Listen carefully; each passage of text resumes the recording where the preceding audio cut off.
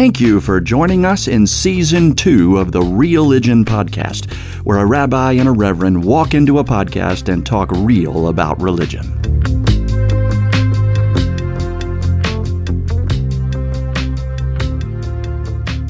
Shalom, Reverend Tolbert. Howdy, Rabbi Eric. How are you? I'm good. How are you doing? I'm vertical as usual. I'm in a chair at least, so that's something. Have we gotten the new Call of Duty Vanguard game yet? No, you told me to wait till Black Friday, where you think the price will go down a little. I'm hoping so. Yeah, but I could be talked into getting it early. But My son already has it. Does he like it? He hasn't played it yet, but he pre-ordered it and he installed it, but he hasn't played it yet. Got it. Apparently the campaign is fair, but the multiplayer is really good. Yay. So that's what's important. Yeah. I am noticing that there are people in the old school, like the Modern Warfare or the Black Ops Cold War multiplayer, who apparently have some special powers now. I used to be halfway decent at it, but people's aim bots and connection filters they're starting to hack it just enough so they can always win. I played a game the other night, and everybody in the whole game had like 2,000 points except for one dude who had 32,000 points. And you realize, oh, you cheater. Cut it out. Who are you? Get out of here. Who chose you to be so perfectly set aside as the one who would be over the rest of us? Joel, maybe you just need to get good, as the kids say. As a person in my 50s, I still get first place a little more often than I think I would. And certainly more often than me, which makes me very sad.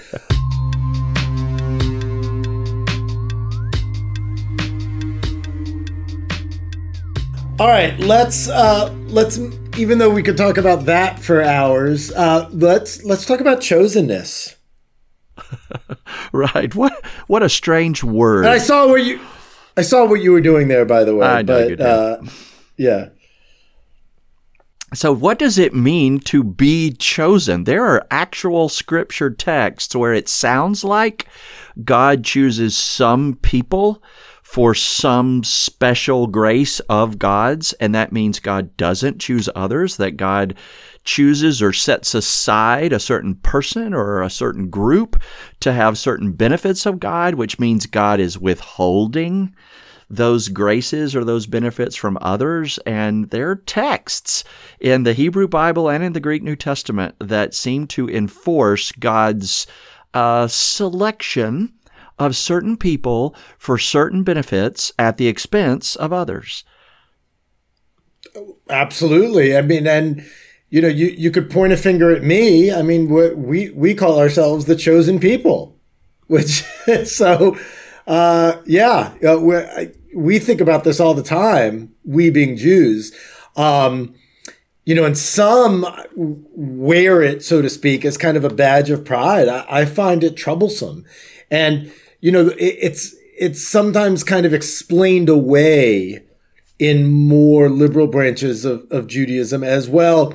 What that means is we're chosen by God to repair the world and to do better and partner with God in creation. It's like, okay, but isn't everybody else also? Okay, so I can't really give you that term chosenness in either way. I can't let you have it because I do like to imagine that God's chosenness extends beyond the Jews to the Gentiles as well. And our rabbi kind of said that. But at the same time, I can't put all the burden on y'all for the negative side of owning that term chosen, because goodness gracious, Christians walk around this world like we are something special sometimes, like we've got it all figured out, we've got the right answers, we're the ones who've done it all just right, believed it all just right, and everybody else is in trouble unless they catch up with us.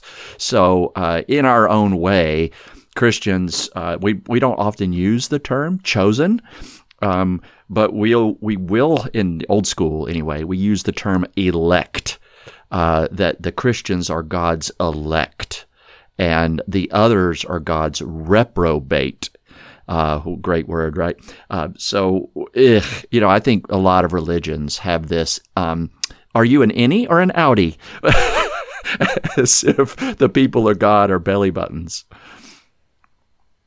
So I'm a reprobate?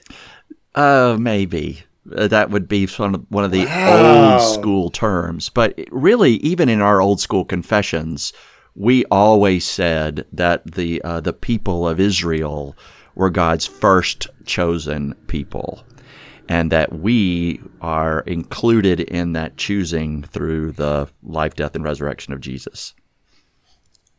I mean, one thing that I think about it, if kind of pulling up a little bit to a more general thought, is we all think we're chosen to a certain degree, and especially when it comes to religion. I think we all think, I don't like to say all, but you know what I mean? Like, we all think that our religion is right. I think there's a default that, the way I practice my religion is better than the way you practice your religion.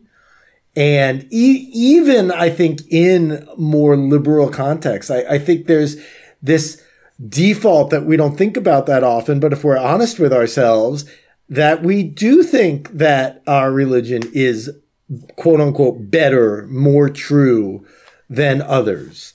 And I think it's an active enterprise to fight against that. And that, there's some overlap with the idea of chosenness there. That might not be chosenness from God, but our own feeling of chosenness. In the same way, too, that, the way we feel about our families, that they are more special and they get more. They get more from us. They have more responsibilities. They have more rights. Like, that's an element of chosenness too. I don't know where that fits in with God's chosenness. That's not clearly the same, but that's where my head goes a little bit. Do we get that from Scripture? Are there texts that support God's choosing of these people instead of those people, or these people over those people? Well, I think so. I mean, I think it's actually pretty obvious. I mean, there's, first of all, God picking Abraham. When God chooses Abraham, there's, from the Torah, at least, there's nothing special about him. We don't know anything about him. There's nothing that he did to, quote, deserve, God choosing him. And then, depending on how you read the story of Moses also. But there's all sorts of things, like what God clearly, we talked about this last week, God clearly prefers Isaac and his children over Ishmael and his children, even though Ishmael does have a sense of God's blessing and things like that. But God lets Hagar and Ishmael be exiled, so that could be argued as a kind of chosenness, right? Sure. Well, the thing I'm trying to figure out is, do the Scriptures really say that God chooses these people instead of those people, or these people over those people? Or does it really say something like, God chooses Abraham, and then we hear the story of Abraham? Yeah, no, it is. It's more implicit. It's the second. But, even so, but just by nature of making a choice, that means that you're not making other choices, right? Well, you don't see the moments where those other choices might be made. So there's a part of chosenness. In Scripture, there's all these interesting stories where Jesus is walking the streets and a dude, Zacchaeus, is up in a tree, and Jesus goes, "Hey, I'm having dinner at your house tonight." In a way, that's a chosen moment. And some might perceive that as, wow, Jesus honored Zacchaeus by going to his house. Why didn't he come to my house? But what but what we learn is Jesus goes to Zacchaeus' house because he was the chief tax collector and he had been scraping off the top a little. So he was chosen to be called out, to be corrected. He was chosen to be held accountable. and to be forced into a new way of being. So sometimes God's choosing of us is not to our benefit. Sometimes we are chosen to serve. We are chosen to suffer. We are chosen to struggle. We are chosen to go preach the hard confrontational word that nobody wants to hear. And I don't like it when we talk only about the texts of God's chosenness as if the benefits of God are given only to certain people, and then exclude those texts where God chooses people for service and sacrifice, which the story of Abraham, the story of Moses, okay, yeah, they were chosen. And a part of that was to some benefit. Part of that was to real struggle. The call of God has a chosenness to it, but boy, there's a dark side to that coin. Yes, there is. But one thing that I think about sometimes is, traditionally Jewish women are not allowed to do as many mitzvot, as many commandments as Jewish men are. And one of the reasons that's given to them sometimes is, well, you're holier than us. You don't have to do those things. And so this, it's presented as if it's a burden they don't have to do, but it's really a way of not showing, but it's a display of power, because ultimately it's Jewish men that decided the halakha, the Jewish law. And sometimes we want that burden because that shows a care that's put on us, or an attention or something like that. But I definitely hear your point. We've talked about that before, and I wonder, when female rabbis lead males, do they lead them in the male parts? Well, we don't really have male and female parts anymore. Okay. The way you are the doing only it, right? Really, yeah, I mean, in terms of prayer, there's one prayer that we say in the mornings where a man or woman will say, "Thank you for making me a man or woman." And that's the only thing that is coming to my head that differentiates kind of what words come out of someone's mouth based on gender.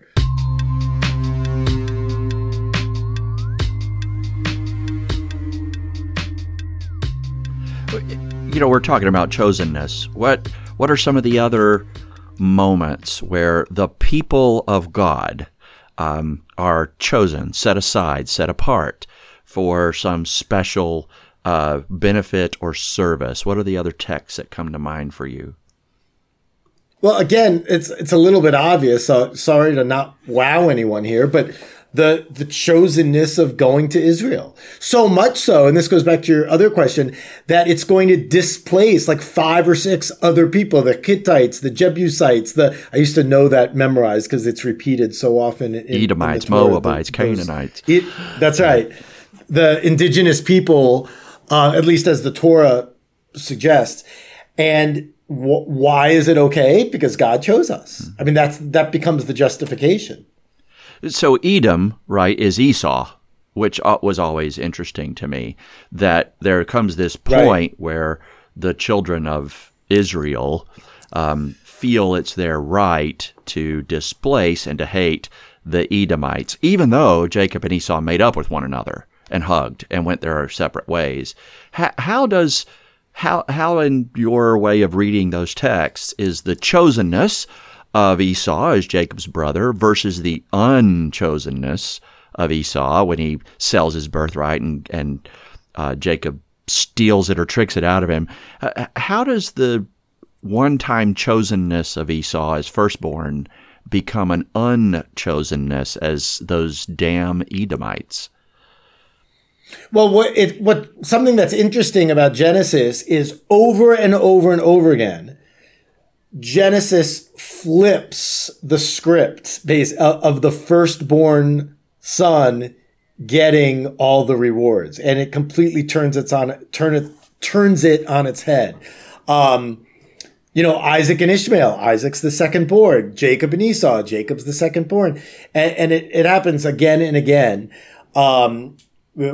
where the Torah kind of just changes what was common practice to a certain extent. And, we also see it in with Jacob. Jacob's favorite son is Joseph. We all know the coat from the musical and what that does to Joseph and his relationship with his brothers. And I think in your question, there's something to be teased out between chosenness and preference. So, you like as a teacher, sometimes, we don't want to, of course, admit this, but, there are students that we like more. There are teachers that we like more. People become our close friends because we like them more, right? And I look at that as a preference. Chosenness, there's something grander there. I don't know that I can define it. But with Esau specifically, he does not have a great fate. Despite it could be argued, well, it's his own fault. But then again, Jacob kind of took advantage of his unintelligence.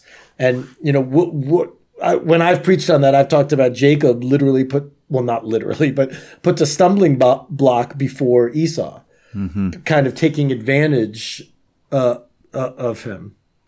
That didn't answer your question. Well, I like the chosenness versus preference. I think we interpret God's chosen people as God prefers them, God gives them special access, God gives them special benefits, and we do need to differentiate the two. God's chosenness doesn't necessarily mean God's preference. It might mean something like God's assignment. It might mean something like, hey, you're in the right place at the right time for the people that I need to do something with, so I'm choosing you. And it's not because you're anything unique or special, you don't even speak all that well, I don't care.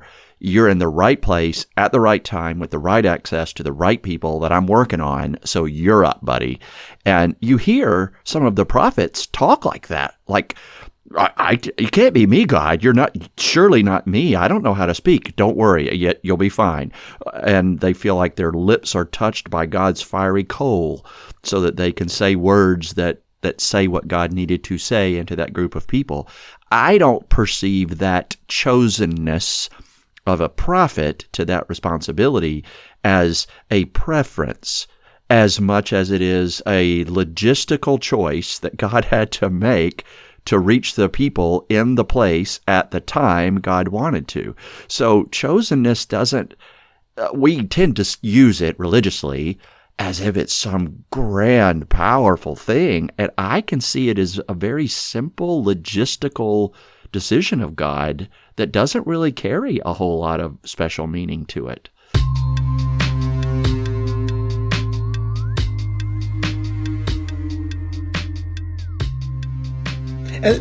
Do you see Jesus as being chosen, or is Jesus, since Jesus is a part of God, that distinction doesn't even make sense? Oh my, now we're getting into the dual natures of a triune God, and that's super complicated. But yes, there is language in Jesus' own mouth and in some of the others who come after him about the way that God's choice to resolve the problem of sinful humanity became God's word in the flesh.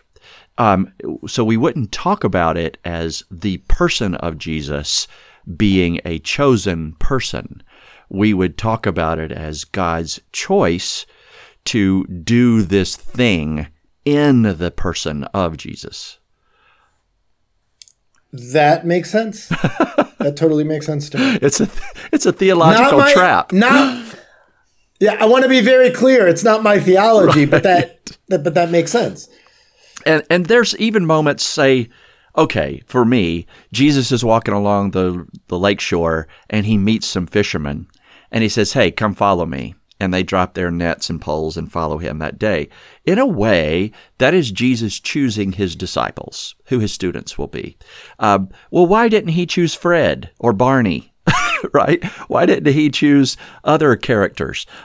He chose these weirdos, some whom are Greek and some who are Jew, some whom are kind of zealots and some who are clueless. And why didn't he choose more women? Well, maybe he did. Maybe we just edited those out. But there is something about Jesus' choosing of disciples that I imagine some people were jealous of. And even now we might think, wow, they were so lucky to be right there with him. Gosh, no. Once you became one of his disciples, you saw how hard it was, and it scared the stew out of you, and you betrayed him, or you denied him, or you doubted him, or you stayed faithful and died along with him later in the church history stories. So something about God's choosing means that you are going to do the hard work of making the world right again. I like that. That's some good sermon material right there. Well, we get it from y'all most of the time. You get it from the chosen people. Let's be very clear. Yes. Y'all get that. When God chose you, it wasn't to suffer, right? The choice is not, hey, come here a minute, I need somebody to suffer. The choice was, hey, come here a minute, I need somebody to take a journey. I need somebody to set some people free. I need somebody to heal the wounded, and to feed the hungry, and to care for the widows and orphans, and to welcome the aliens. That's right. I mean, we call it being a light unto the nations, or hagoyim, and you hear that word goy in it, which is sometimes used inappropriately, but in that sense, it's literally a light unto the other nations, the Gentiles. Right? Yes. Right. Which is appropriate, by the way, now, as we record this, we're about 2 weeks away from the holiday of Hanukkah. And during Hanukkah, it's all about lights and lighting the menorah and adding light to our lives. There's a lot of parallels there.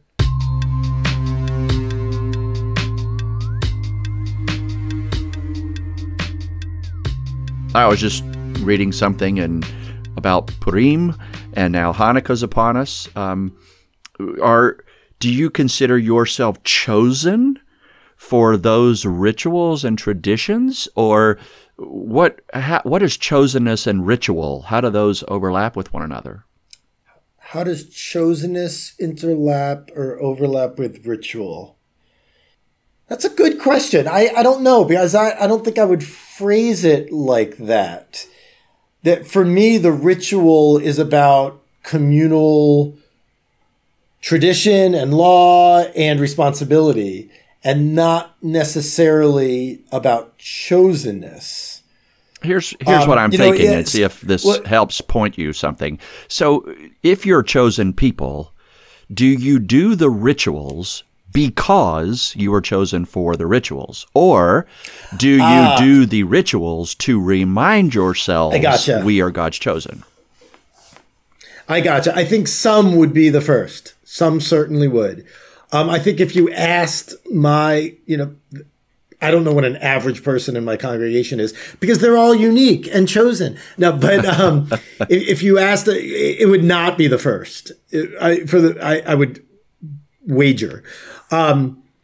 It's also interesting, people choosing Judaism and becoming part of that people also. And the word choice, we could play with that. We could play with that too, and what choices we make, and what are our ultimate choices versus things that are much more banal. I always get that wrong.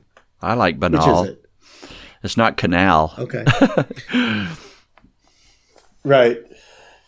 Wait, so can you choose to be God's chosen? Well, the idea is that when someone, and when I say the idea, I mean in Jewish tradition, that when someone converts to Judaism, they always had a Jewish soul. They're just now recognizing it. Aha. And there's this idea that they were also at Mount Sinai hearing the Ten Commandments. So it wasn't just the Israelite people; it was people that would become the Israelite people.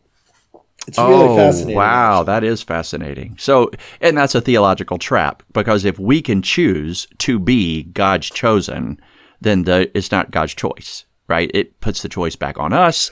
So, and we kind of manipulate God into choosing us through our choices.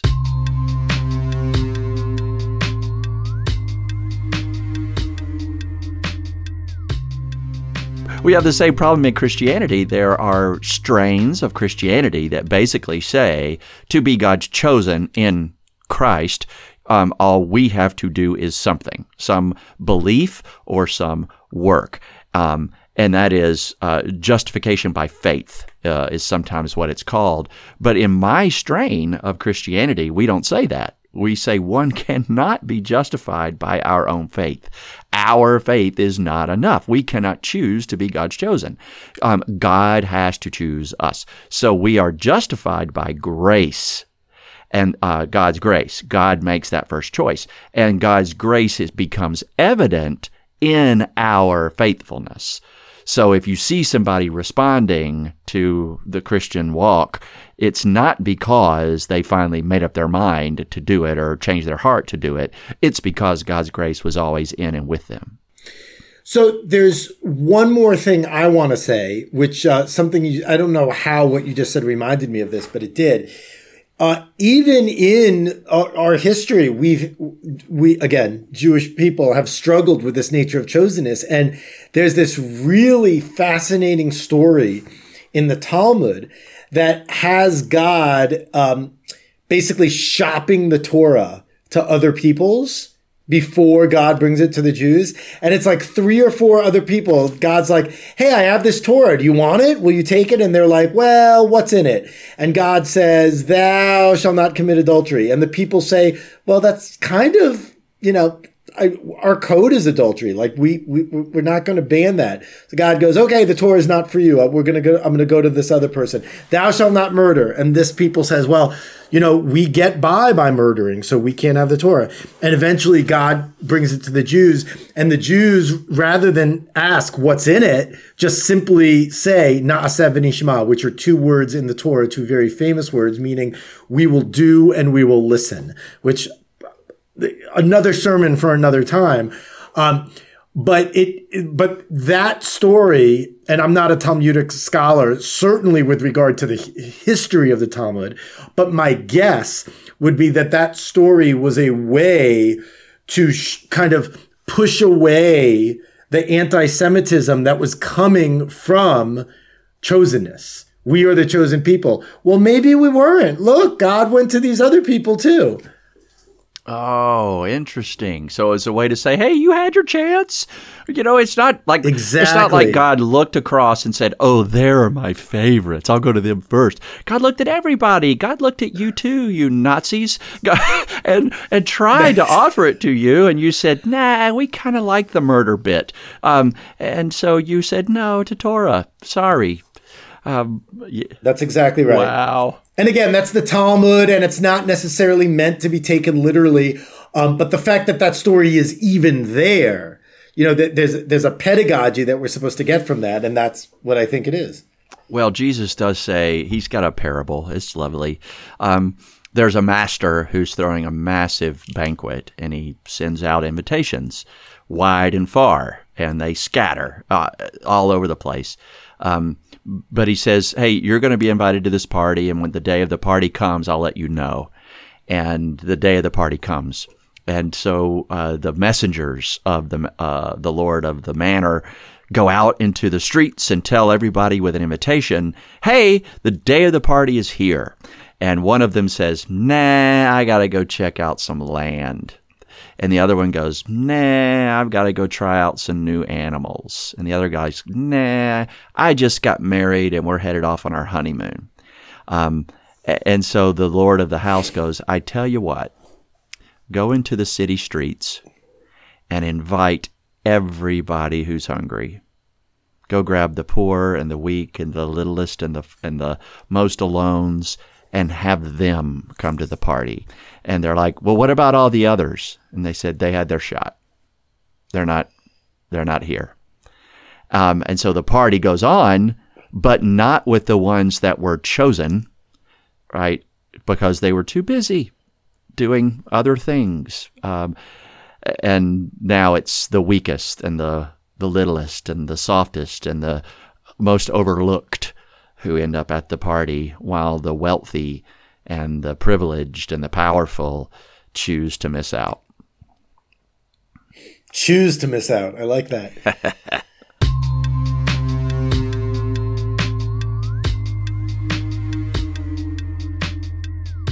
Well, speaking of which, Joel, I think I need to eat a late lunch. You got me hungry. But I think next week we're convening and we're going to kind of share some ideas of what we're going to... Are we taking a break and then coming back in a few weeks? Or are we going to do next week as the big wrap up? We have next Wednesday as the big season 2 closer, the big recap of everything else that we imagined. And then we'll take December off and come back in the new year. But everybody out there, remember, we've got an email address that you're welcome to tap us. You can find us on, we've got a Facebook page and a Twitter space. So just give us a tap if you have ideas for season 3 or feedback or something like that for the Rabbi or me. Perfect. Great, Joel. I'll talk to you soon. Keep it real. Thank you for joining us on the Real-Ligion podcast today, where a rabbi and a reverend walk into a podcast and talk real about religion. I'm Reverend Joel Talbert, and on behalf of Rabbi Eric Linder and all the Real-Ligion fans out there, we thank you for being with us today and invite you to send us any feedback or suggestions or topic ideas to realligionpodcast@gmail.com. Until next time, keep it real.